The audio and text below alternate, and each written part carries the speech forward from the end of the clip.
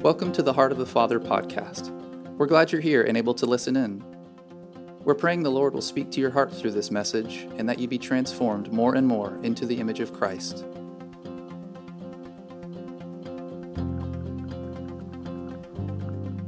Page 24, if you have the book. If you don't, it's okay. We're talking about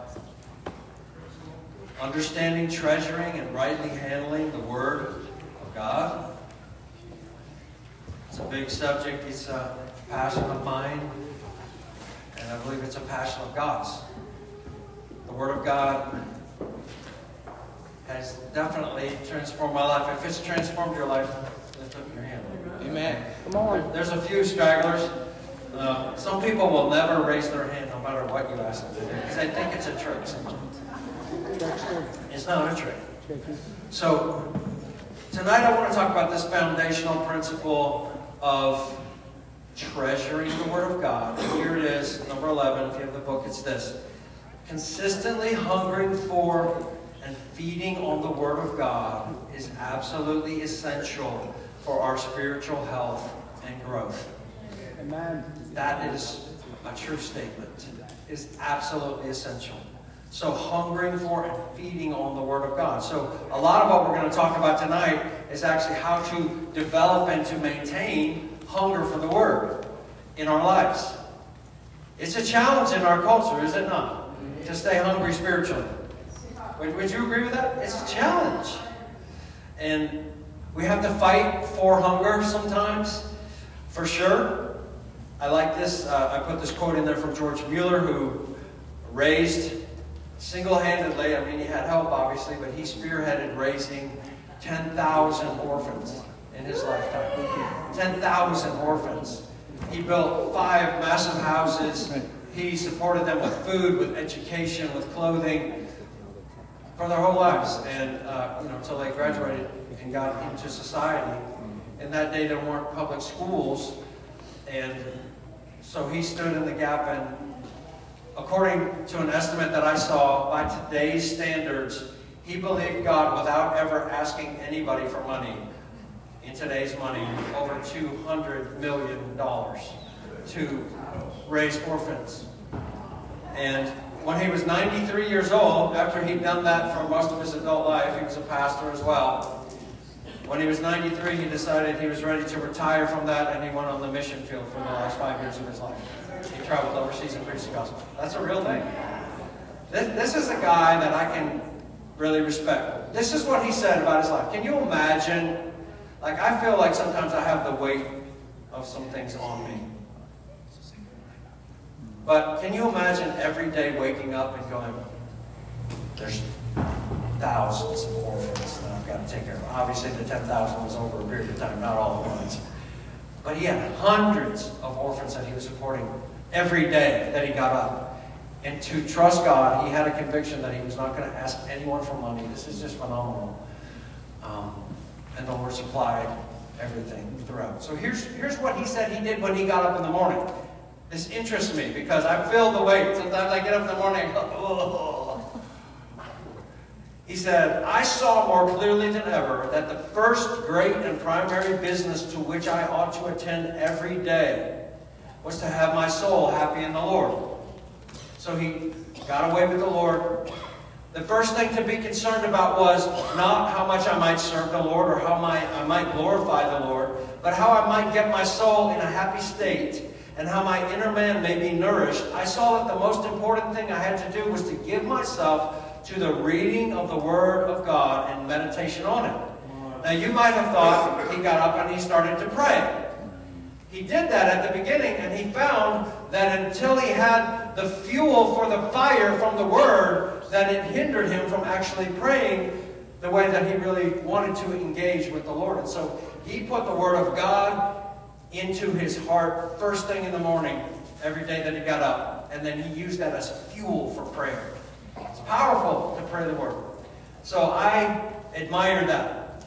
Here's a quote from Crandall Miller that I like. What you feed grows, and what you starve dies. You never fully satisfy anything by feeding it. You merely increase its capacity.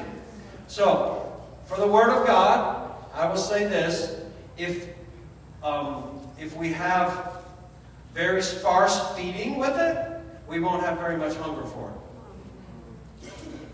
If we only sip it every now and then, or if all of the word that we receive is from somebody else, spitting it from their head in YouTube into our head.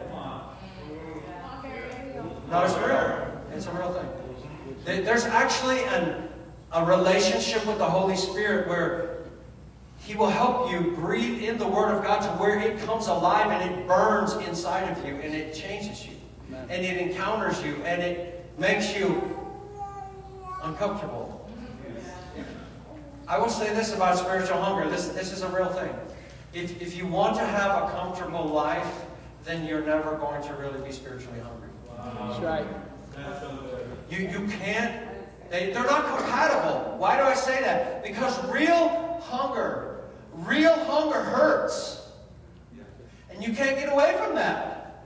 It hurts, it burns, there's longing, there's craving, there's desiring that actually hurts. And a lot of people honestly don't want it. They don't want that in their life. They want to be comfortable. How many like to be comfortable? I like to be comfortable. But in a spiritual way, in our spiritual lives, if we are resigned that we're going to just live a comfortable life, we will never have the edge of spiritual hunger that will drive us to everything that the Lord has created us for. This is real. I want to show you from the verses that we go through today that is a real thing, and that having spiritual hunger for the Word of God is essential for it to have its full way in our lives. So I want to read this passage out of 1 Peter chapter 2, verse 23 to chapter 2, verse 3. And notice the context here. It says, "For you have been born again, not of seed which is perishable, but imperishable, that is through the living and enduring Word of God." So get the context. He's talking about the Word of God. "For all flesh is like grass. The grass withers and the flowers fall off, but the word of the Lord endures forever," quoting out of Isaiah 40. "And this is the word which was preached to you." So this whole context, he's talking about the Word of God. "Therefore, putting aside all malice and all deceit and hypocrisy and envy and all slander, like newborn babes, long for, crave the pure milk of the Word." Some translations say spiritual milk. But we know he's talking about the Word because we just read all those verses leading into this, which are talking about the Word of God. The spiritual milk is the Word of God. "Long for, crave the pure milk of the Word, so that by it," catch this phrase, we're going to look through this passage in a little more detail. "So that by it," by what? The Word. "By the Word, you may grow in respect to salvation." You go, "Well, if I'm already saved, how am I going to grow into it? Are you born again?" No, he's talking about ultimate salvation. So you have to get this. This is confusing to some people, but you have to grasp this to understand the theology of the New Testament. Salvation is past tense, present tense, and future tense. It's talked about in all three tenses in the New Testament. So we were saved, in one sense, when we made Jesus Christ Lord of our life. We were saved at that time, and our sins were forgiven. We were born again if we really made Jesus Lord. And then the Bible also says that we are now presently being saved in the present tense. And then it also says that when Jesus returns, we'll be saved then. Amen. That's final salvation. So all three tenses are real. And all three tenses have happened, or are happening now. He's saying, if you want to grow into the full destiny of what God made you for when you stand before Him, there is no alternative than letting this Word have its way in your life. We can go along as nominal Christians. We can go along as Christians who are, this is a bad word to say, leeches? Where we feed off of other people's spirituality. We attach ourselves to people that we think are anointed and have something going on, and we go, because I'm attached to you, I'm of Paul, I'm of Apollos, I'm of Peter. Come on. Can I tell you that the church world is full of spiritual leeches? I know it sounds really derogatory. I don't mean it to be a throwdown, but it's really true. We can't,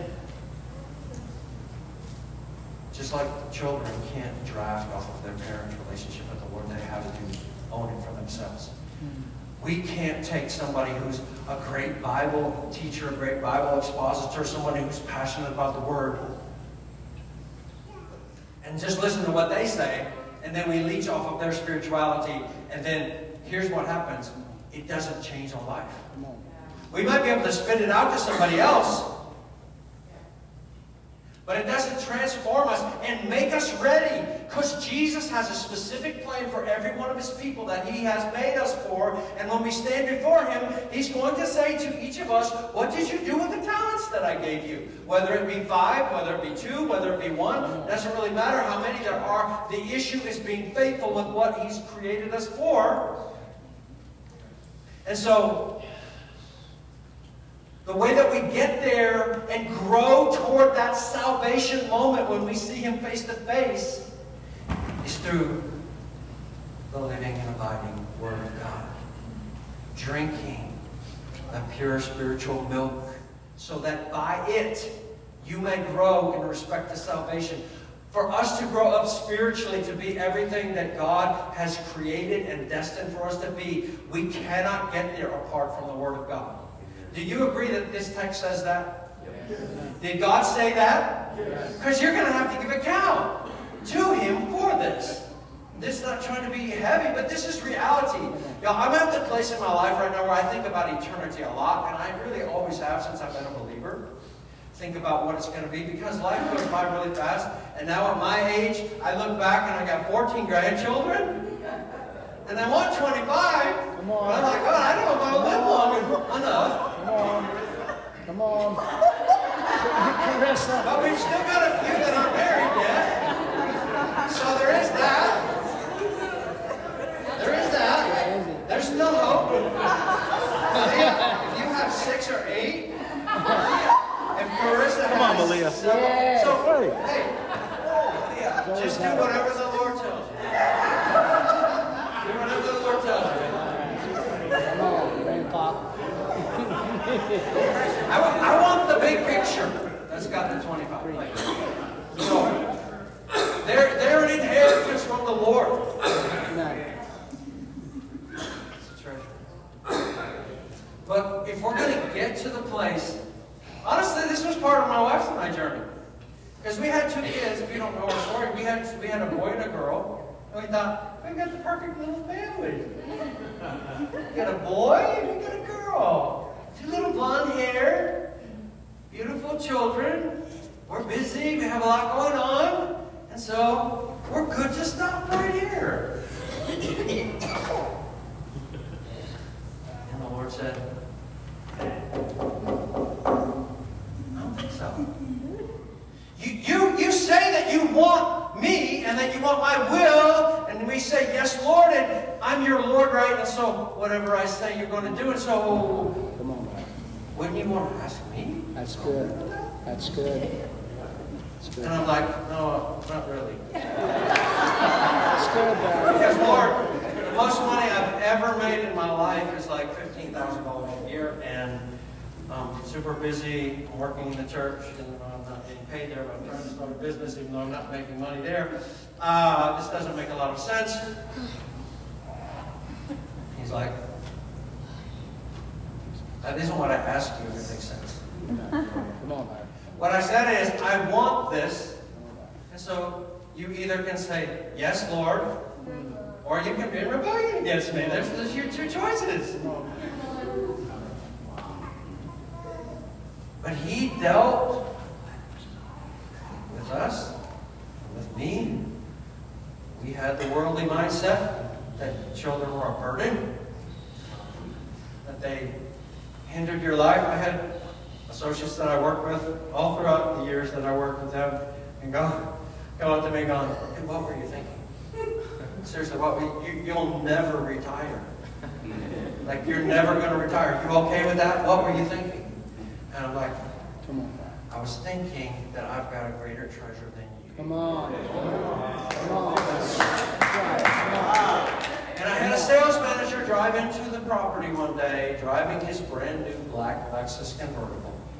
And he drove up to me, and I said, "Hey, Jim, that's a pretty sweet car." And he looked at me, and he spoke the word of the Lord, even though he wasn't saved. He said, "Your kids are your Lexus." I said, "Hallelujah! Yes! Mine will last forever, and yours will go to the junkyard and be crushed in your cube." All your $68,000 Lexus are going to be crushed. My kids are going to live forever. Come on. Jesus. Yes, Daddy.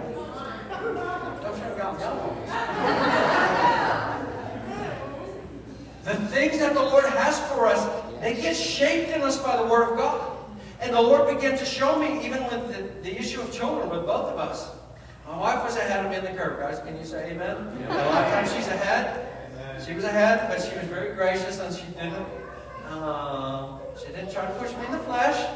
Because that usually doesn't work for us, guys, because we have fragile egos, and we don't like you to tell us what to do. We want to find out for ourselves, so you have to pray for us that we'll actually get it. And the Lord began to deal with me, and we began to see in Scripture, children are not a burden. They're a blessing. They're a heritage from the Lord. This is what the Lord impressed on me.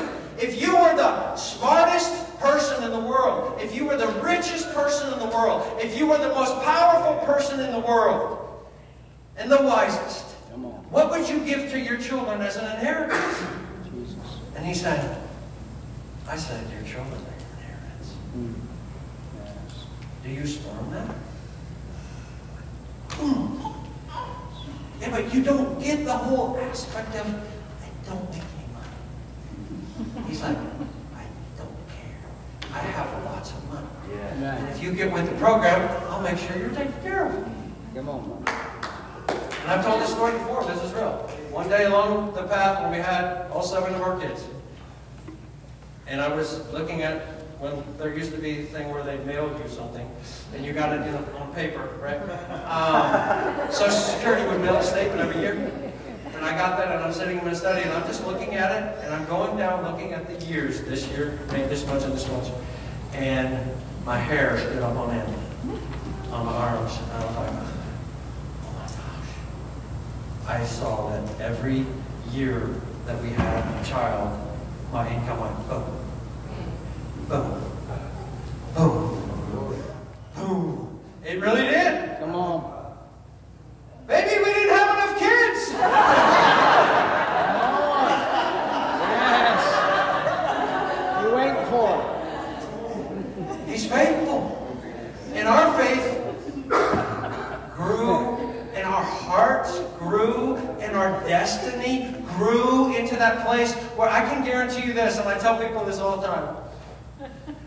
Of all the things that I've done in my life that were stupid and that I regret, I've never 1 second of my life regretted the trust. They're going to last forever. They're the greatest treasure that we have in this life. It's a real thing.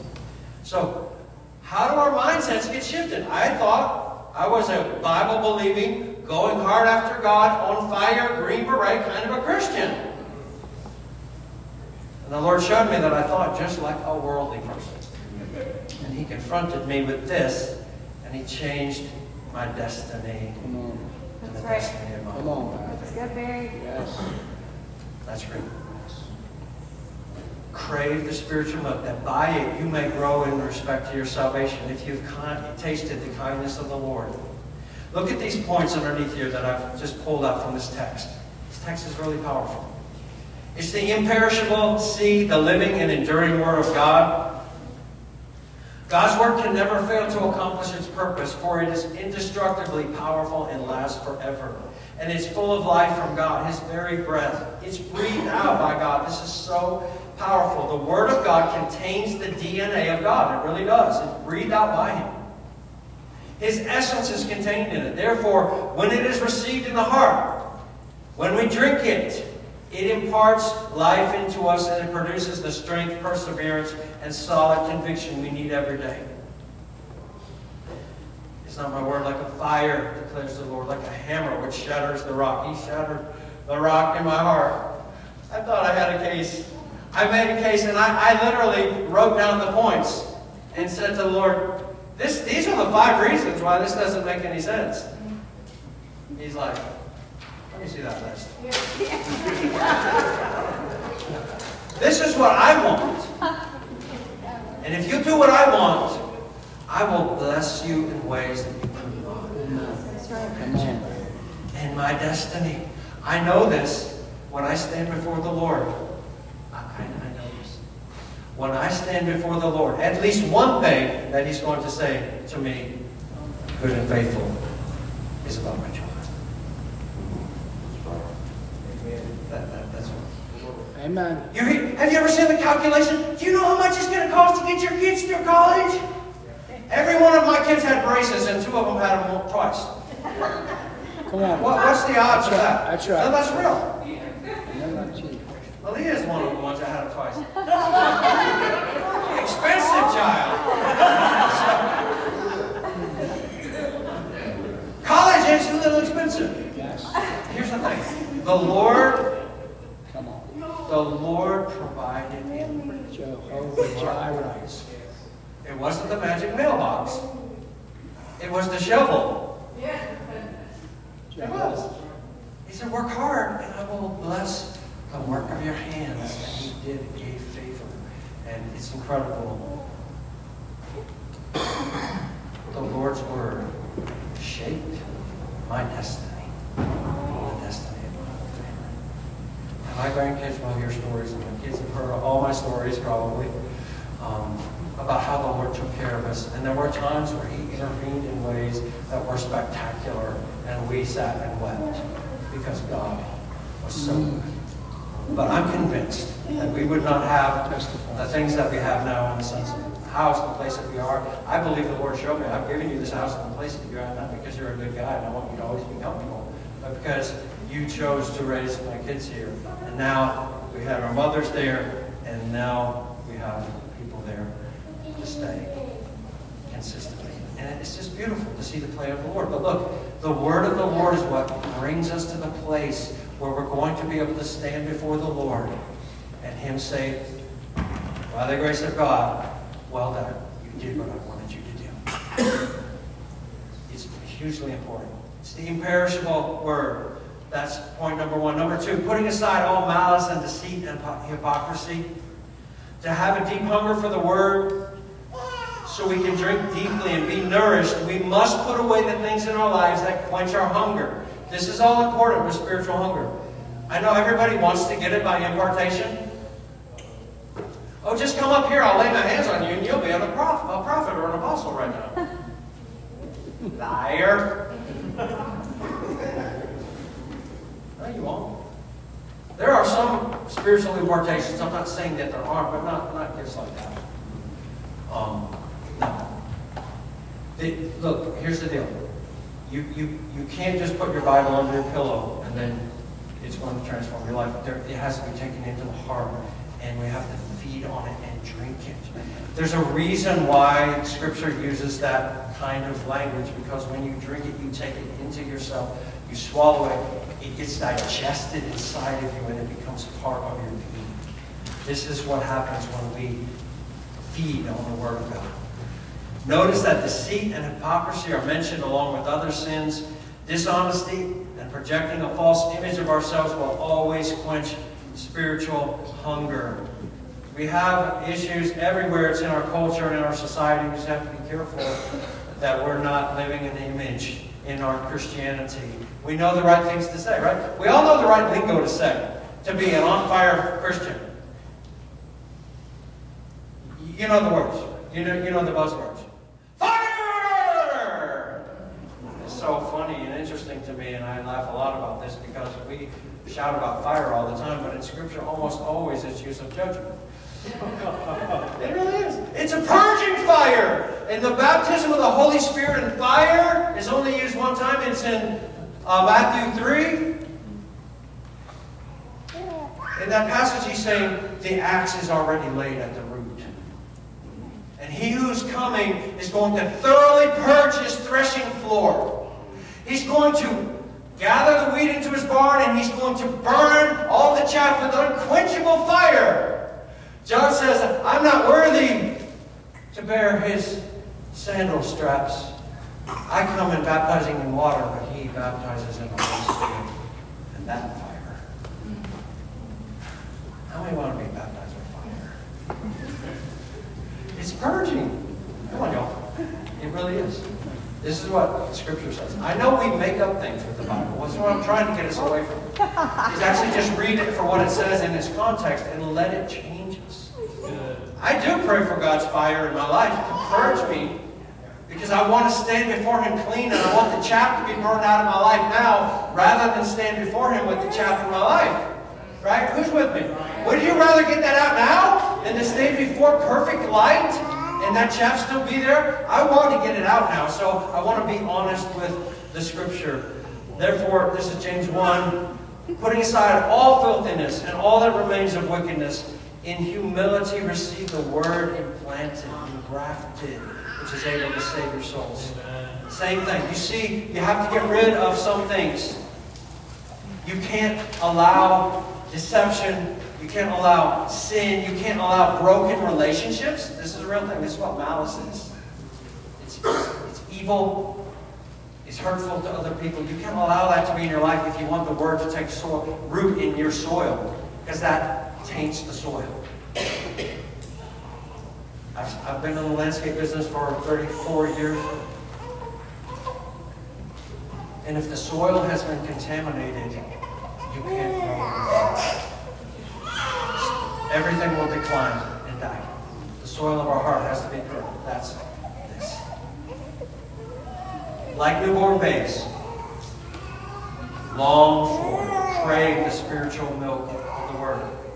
You go, well, he's writing to spiritual babies. No, he's really not. When Peter wrote this letter, these believers were, many of them, 30 years old in Christ already. They had been in Christ for a while. So he wasn't just saying, oh, I'm writing to you newborn babies, you crave the Word. No, he's saying everybody who's a believer, just like a baby craves and longs for and needs milk, that's the way you need to live, with that craving and that longing and that hunger for the Word of God. That's normal Christianity. That's normal relationship with God. That there is really a spiritual longing and hunger for His Word that burns inside of our soul. Here's the thing. Hunger hurts. Spiritual hunger hurts. I like this quote by John Eldridge. It's not in the book here. But it just came to me earlier today, and I want to read it. It has marked my life. He says this: his desire often feels like an enemy because it waits longings that cannot be fulfilled in the moment. Passion means to suffer. That is what many Christians are reluctant. That is why many Christians are reluctant to listen to their hearts. They know that their dullness is keeping them from feeling the pain of life. Many of us have chosen simply not to want so much. It's safer that way. It's also godless. The Lord made us as His people to hunger and to thirst for Him, for His Word. And that means that we can't just live a comfortable life. If we want to be spiritually hungry, there's a craving. There's a longing. It's not the hunger of having a Twinkie and a grape soda in the afternoon. That's not what kind of hunger he's talking about. He's talking about the hunger where if you don't eat, you're going to starve. You're going to die. It's the kind of hunger and thirst. It's Matthew 5, right? Those who hunger and thirst for righteousness, they're the ones who will be filled. But that kind of hunger, it's interesting. I won't try to get into too much detail, but the Greek language there is really interesting because there's a way that it's phrased where it says, I don't just hunger for a bite. I hunger for the whole thing. I want it all. I'm so hungry. I've got to have all of it. I don't just want to nibble at it. And so spiritually, most Christians, honestly, and I know this sounds like a throw out. I've done this too. We've all done it, but let's just own it. We just want to nibble spiritually and we kind of feel better after we have a little snack. But the Lord wants the hunger in our life to be so hot and so strong that it drives us to Him to eat and eat and eat more. And here's the thing. You don't get your hunger satisfied by eating the Word of God. Like Crandall Miller said, it only increases your capacity to eat more. That's what we need to get to. We don't want to get satisfied with a little snack. It needs to be something that is consuming and drawing and passionate about us. Being comfortable and having fullness in God are not compatible. Being comfortable and having fullness of God in our lives are not compatible. You can't have both at the same time. There must come up from us a cry that cannot be satisfied with anything else other than God. That's what spiritual hunger is. It's the God cry. It's like a fire. Spiritual hunger is a lot like a fire.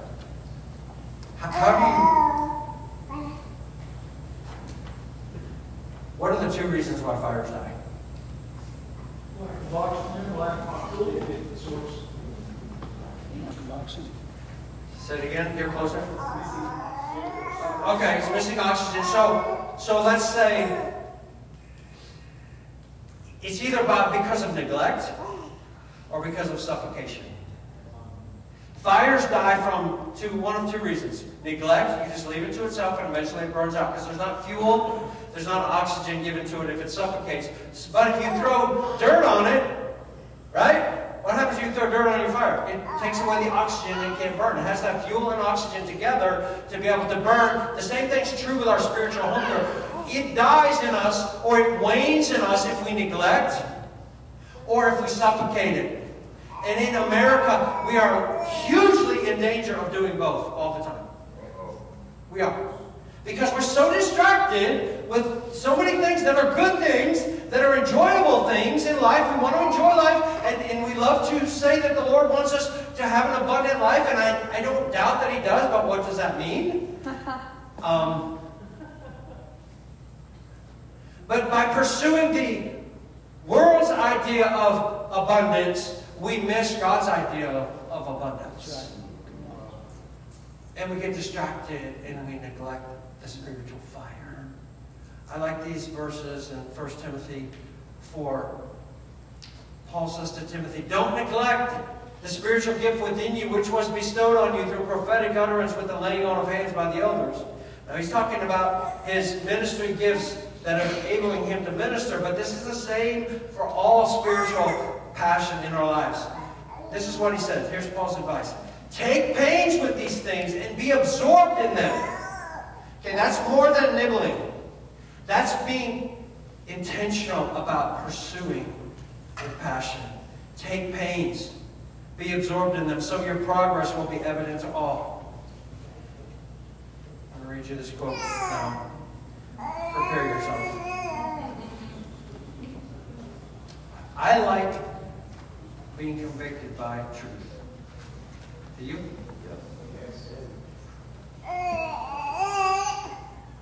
I believe that the people in my life that have blessed me the most and shaped my life the most are the people that have provoked me to hunger, sometimes to anger and irritation, but they provoked me. And we're actually commanded to provoke one another to love and good deeds. Right? So it's okay to provoke. We're just doing it in love. Here's what Piper said. If you don't feel strong desires for the manifestation of the glory of God, it's not because you have drunk deeply and are satisfied. It's because you have nibbled so long at the table of the world.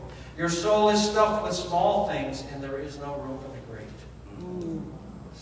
Come on. The greatest enemy of hunger for God is not poison, but apple pie. It's not the banquet of the wicked that dulls our appetite for heaven, but endless nibbling at the table of the world. It's not the X-rated video, but the primetime dribble of triviality we drink in every night. We are obsessed in our culture with trivialities. Things that matter not.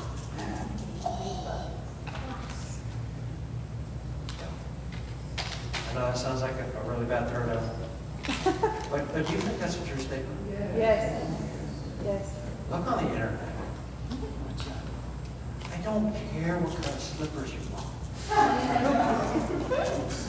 don't care what kind of hair color. Okay? It's just, everything is like true and there's no weight to it because it doesn't carry eternity. And we have to decide if we're going to be people that have substance or we're going to be people that are comfortable and have image. We have to decide that. If we're going to be people that have a persevering hunger for the Word of God, and people that are filled with His Word, it changes not only their life, but it changes the world. It really does. It changes their family, it changes their surroundings. The Word of God is powerful. It doesn't just sit dormant. When it's alive inside, it actually does things. And so, making sure that our heart is in a good place to be hungry for the Word, like newborn babes. This is a commandment of the Lord. How is it that God commands us to be hungry? How can you command somebody to be hungry? How can God command us to be spiritually hungry? Do you agree that in this passage He commanded us to be spiritually hungry? He commanded us to crave and to long for His Word. How is that possible? Well, I can't control that. Here's the deal. He is constantly working, I'm totally convinced, to place inside of us His desires. And He does. And it's like a fire. He starts it, and He puts it inside us and said, here. And we're like, steady, throwing dirt on that fire. And God, give me spiritual passion. He goes, okay, here's a light. There it goes again. Blow on that. Put some fuel on it. Oh, I've got things to do. I've got people to see. I've got my show to watch. It gets suffocated. It gets neglected. We turn to other things. God is constantly starting the fire. I believe that. The Bible says in Philippians 2:12, work out your salvation with fear and trembling, because it's God who works in you both to create the desire and the power to do His will. So He's creating desire inside of us all the time. How many have ever felt the drawing of the Lord in your life? How many have ever, you could testify that in your life, there have been times where you were just driving down the road and you felt that hollowness in your heart and you just said, God, I miss you. Mom. Yeah. I miss you. I miss you. I remember those times when I was out on the rock as a young believer and I'm just down on my face and I didn't know what I was doing. I was as dumb as a box of rocks, really. And I'm just crying out to the Lord saying, God, can you help me? God, can you help me? And He's like, yes. And He's manifesting Himself to me. And I go back and there'd be a glow in my heart, even though I didn't know what I was doing. God was just drawing me to Himself. And I think back on those times and I go, I remember the joy of just knowing that God was real and that He was drawing me to Himself and that He was cleansing me from all of the defilement of my life that I had kept pouring into myself. He was cleansing me and making me new inside. Squeaky clean, as they say. So good. Sometimes I say, Lord, I miss you. He's like, come on. Lay aside the trivial things. Come on. Blow on the flame. If you come close enough, I'll blow on it. Put kindling on the fire. This is kindling. So many times reading it. There's times when I read the scripture where I just go, I really do. The Lord has upended my theology in a minute.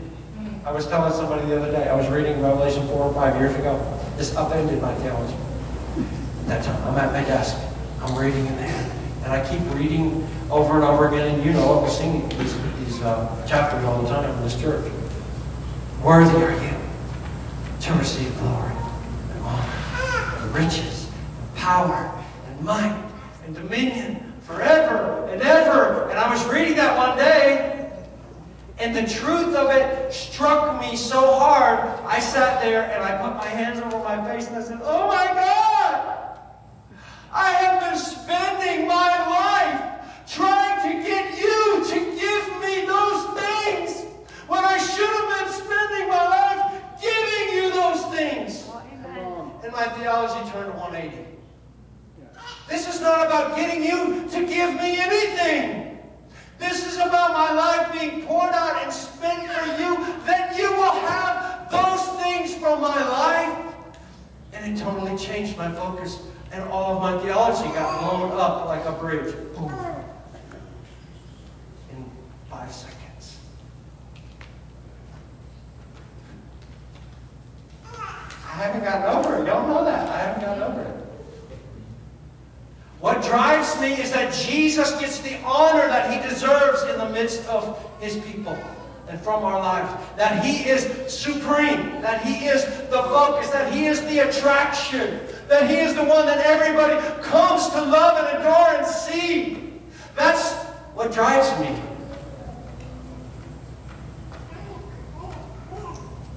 And that really happened in my heart.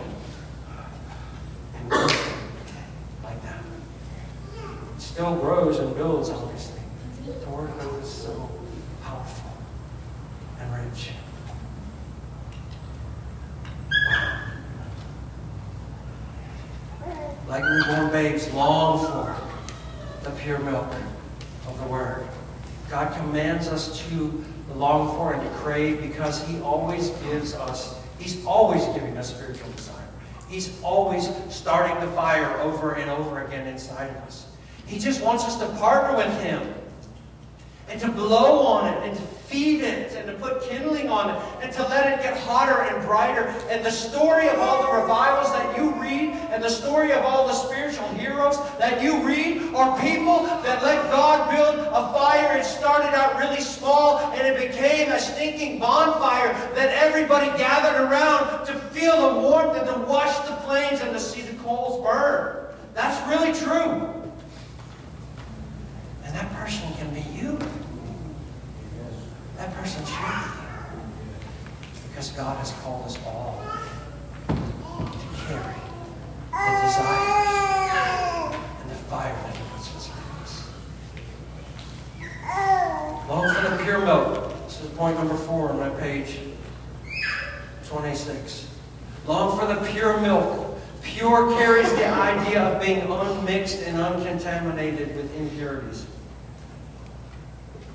One takeaway is that we should probably mostly focus on drinking the Word of God itself rather than mostly feeding on the comments and opinions of others about the Word. I read quite a bit. In my study, I've got a lot of books. But I do focus on feeding on the pure Word because there's nothing like it. I will tell you this, the most brilliant scholars in the world are biased. Just like you are. Come on. Just like I am. Come on. But God's Word is not. That's right. He will straighten out our bias Come and on. be honest with His Word. Amen. Got to be honest with it. Amen. When we read it and it cuts across our theology, we need to just stop there and go, okay, That's right. what's up? What have I been believing? I've had multiple times in my life where I just want to metaphorically spread everything on the table and go, God, why do I believe what I believe? Good. Let's make sure that there's a good foundation here. If it doesn't come out of here, it won't stand the fire on Judgment Day. That's right. It'll be the wood, hay, and stubble. That's right. And so I want to pass through the fire with most everything intact if possible. Y'all help me. Come on. The Word of God is what points us in the right direction. The pure milk of the Word. Focus on the pure milk. The words, I love this Psalm 12, verse 6. The words of the Lord are pure words, as silver tried in a furnace on the earth, refined 7 times. It's pure. There's no impurity in it. That you may grow in respect to salvation. Again, we refer to that as being the final salvation to get us in the position that God made us for, created us for, to fulfill our destiny when we stand before Him. So how can we increase our hunger for God's Word? I want to refer you to Psalm 119. I've referred to it several times in this series. It is an amazing psalm. It is the longest chapter of the Bible. It is 176 verses for a reason.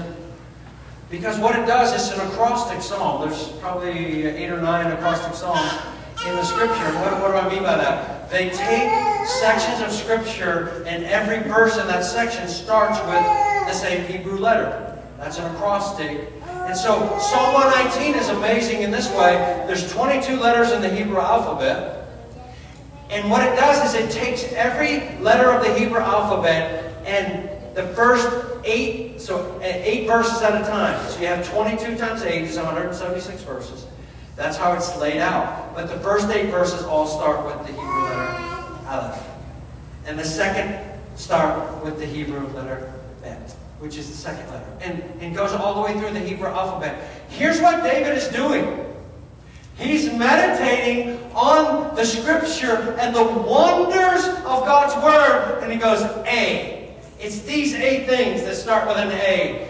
B. It's these 8 things that start with a B. C. It's these 8 things that start with a C. Like, this is different than eating a Twinkie. This is eating a 10-course meal and going over it in minute detail and just digesting it and go, oh, isn't that amazing? Oh, you see through Psalm 119, and I want to tell you something. Almost every verse in Psalm 119 is a prayer. He's talking to God about His Word. Interacting with the Lord about His Word and talking to Him about it. Lord, you said this. I'll have conversations like this with the Lord. I can't believe you said that out loud. You said that in the synagogue. That is the most amazing. You are the most fearless man I have ever known. You are the most secure son that I have ever seen. You did not fear men at all. You just had one razor-sharp focus. Oh, pleasing your Father. I love that. Let that soak into my soul. Oh, God, I want to be like you, Jesus. Help me to not fear the frowny faces and to seek the smiley faces and the thumbs up. Help me to seek the smile of the one who made me new in His Son and do only what He tells me to do, like Jesus said. This is so phenomenal. Jesus saying, I do not seek the praise of men. I'm like, you really don't? You're so different than me. Help me to be like you. To not seek the praise of men. Lord, I just want to seek to please the Father like you did. Whatever it costs. Rejection, sacrifice, death. It's okay. David took every aspect of the Word of God and he meditated on it over and over again. And I encourage you to take Psalm 119 because it's in the Bible for a reason. It is the chapter of passion for God's Word.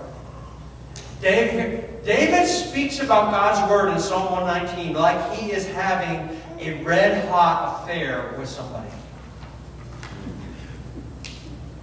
When I lay on my bed at night, I think about you. I can't get you out of my mind. I can't wait until the night watches when everybody else is asleep. And I can just think about you uninterrupted. I just want to be with you. I want to speak over and over again what you've said. It's so amazing.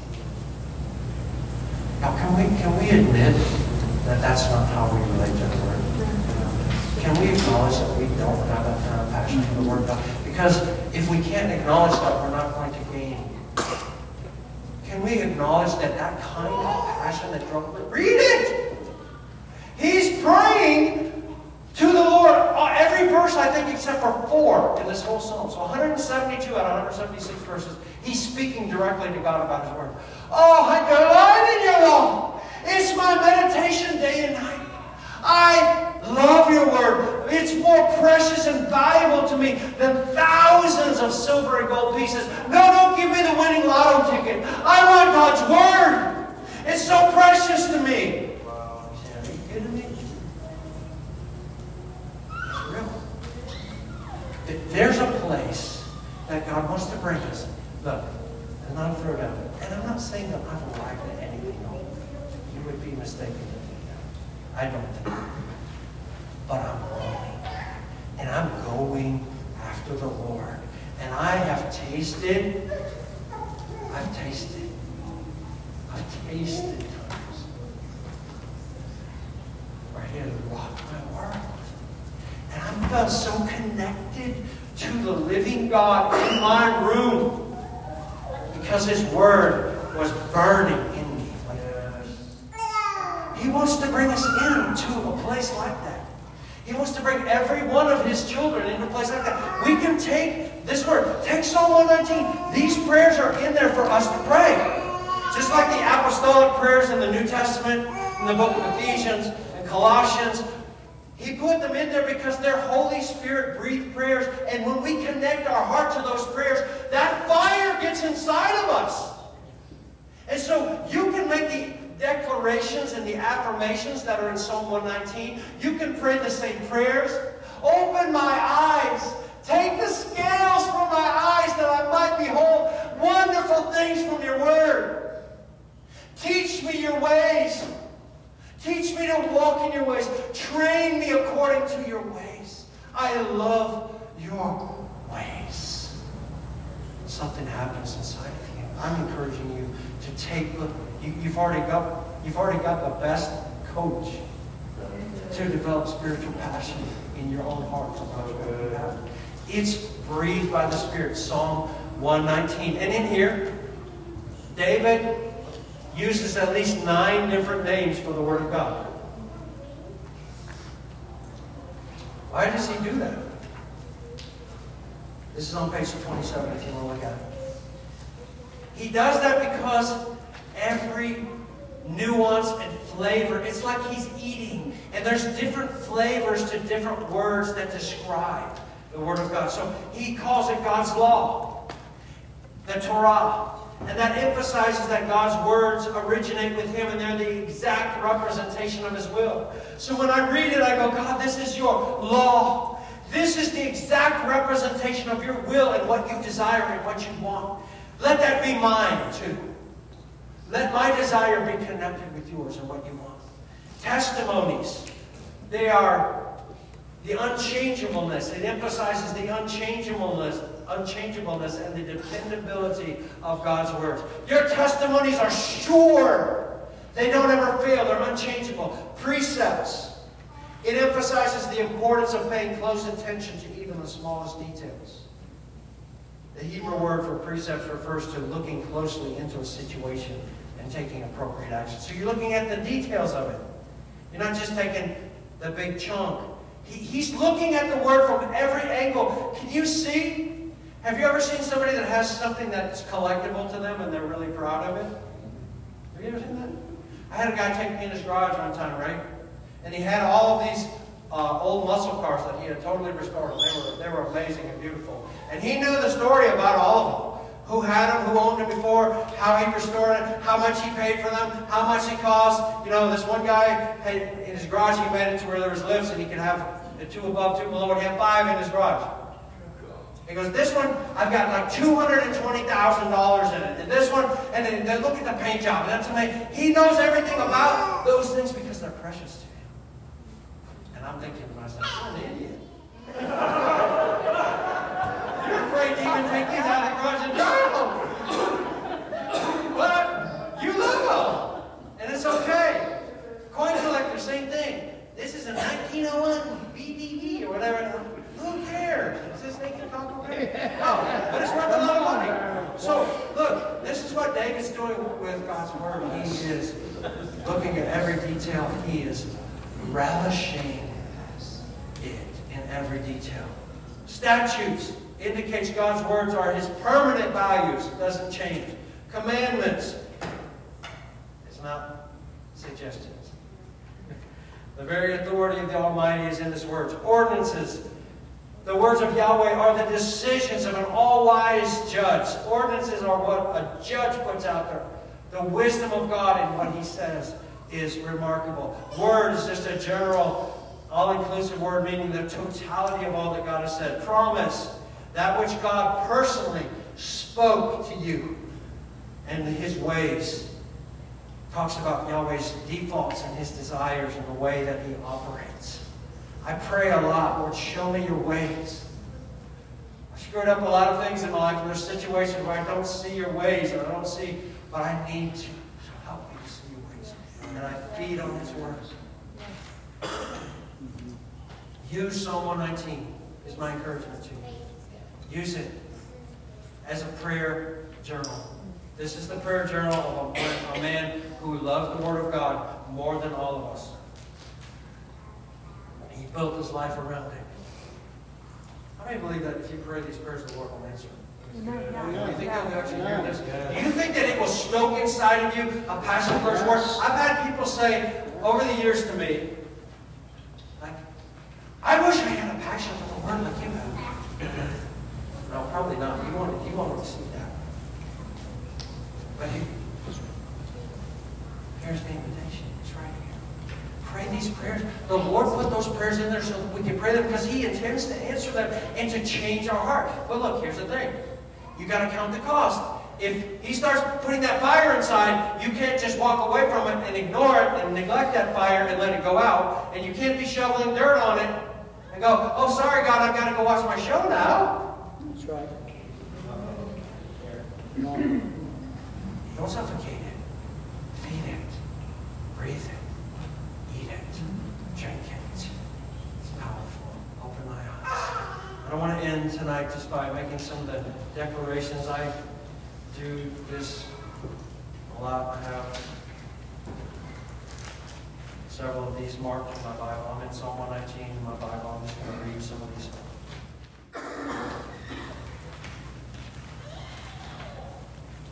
I'll just call out the verse and then I'm going to read it.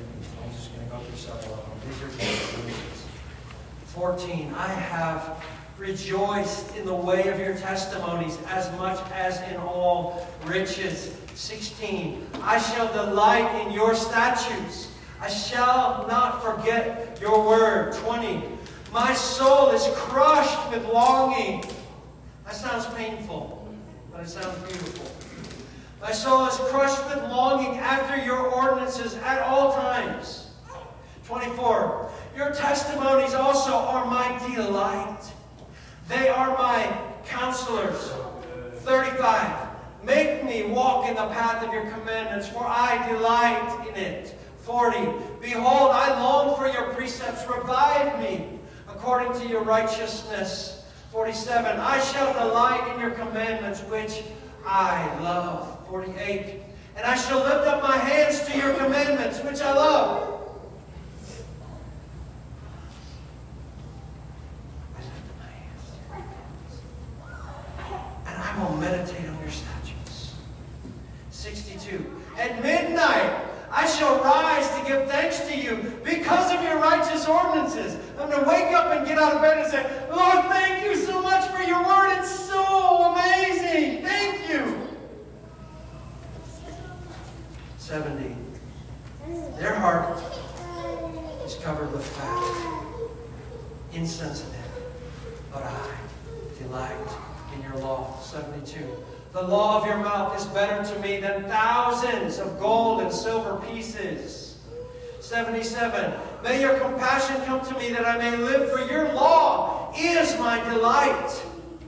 92. If your law had not been my delight, then I would have perished in my affliction. 93. I will never forget your precepts, for by them you have revived me. You want revival? I'm telling you what the fuel is to burn on the fire. You can run it. Come on. I think it's great.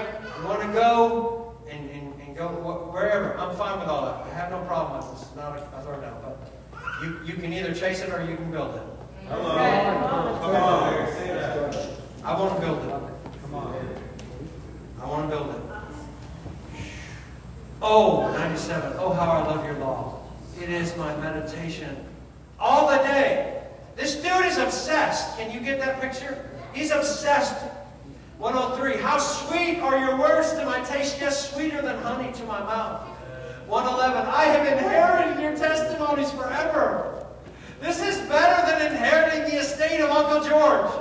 I have inherited your testimonies forever. They're the joy of my heart. Like making these declarations makes a connection with God's heart for His word for you. They are the joy. 113, I hate those who are double-minded, but I love your law. 119, I have removed all the wicked of the earth like dross. You have. Therefore, I love your testimonies. 127, therefore I love your commandments above gold, yes, above fine gold. You notice that over and over again he says, all the stuff that I have in this life, he's king. He's got some stuff. How many think David had some bling? Yes. Oh yeah, nice. Nice stuff. And he keeps saying over and over again, those are like dirt compared to you. That's not what I delight in. I delight in your law and your word. It fires me up. Therefore, 127, I love your commandments above gold. Yes, above fine gold. 129, your testimonies are wonderful. Therefore, my soul observes them. 131, I opened my mouth wide and panted, for I long for your commandments. For real? God, oh, feed me your word. 140, your word is very pure. Therefore, your servant loves it. 143, trouble and anguish have come upon me, yet your commandments are my delight. 148, my eyes anticipate the night watches that I may meditate on your word. I can't wait till everybody else is asleep because I'm just going to stay up and think about your word. 159, consider how I love your precepts and revive me again, O Lord, according to your loving kindness. 162, I rejoice at your word as one who finds great spoil. 163, I hate and despise falsehood, but I love your law. 167, my soul keeps your testimonies, and I love them exceedingly. 174, I long for your salvation, O Lord, and your law is my delight. That's just a sprinkling of what's in here. But how many would like to have even a small measure of that kind of passion? Yes. I'm saying it is the Lord's desire. He put that song in there so that we could connect with His longing for us, that we treasure His word like that. And I guarantee, the more we treasure His word, the more our life will be transformed. You can't help it. It's alive. It shifts. It corrects. It gives adjustments better than any chiropractor. Amen. Boom! Oh! Come on. It's real. It's real. It's real. I don't know what I did exactly, but whatever. There he goes. All right, so pray with me. Would you pray with me? Let me pray for all of us. Myself included. We're all on a journey. I believe the Lord wants to upgrade our hunger for His Word. Because if we hunger for His Word more, then we're going to feed on it more for the rest of our lives. And if we feed on His Word more for the rest of our lives, it's going to change everything about us. We hope this message has been a blessing to you. If you'd like to join us on a Sunday morning or other weekly gathering, know that you're more than welcome. And if you'd like other resources on or about this ministry, or for any deeper questions you may have, be sure to visit our website at hotfmlakeland.com.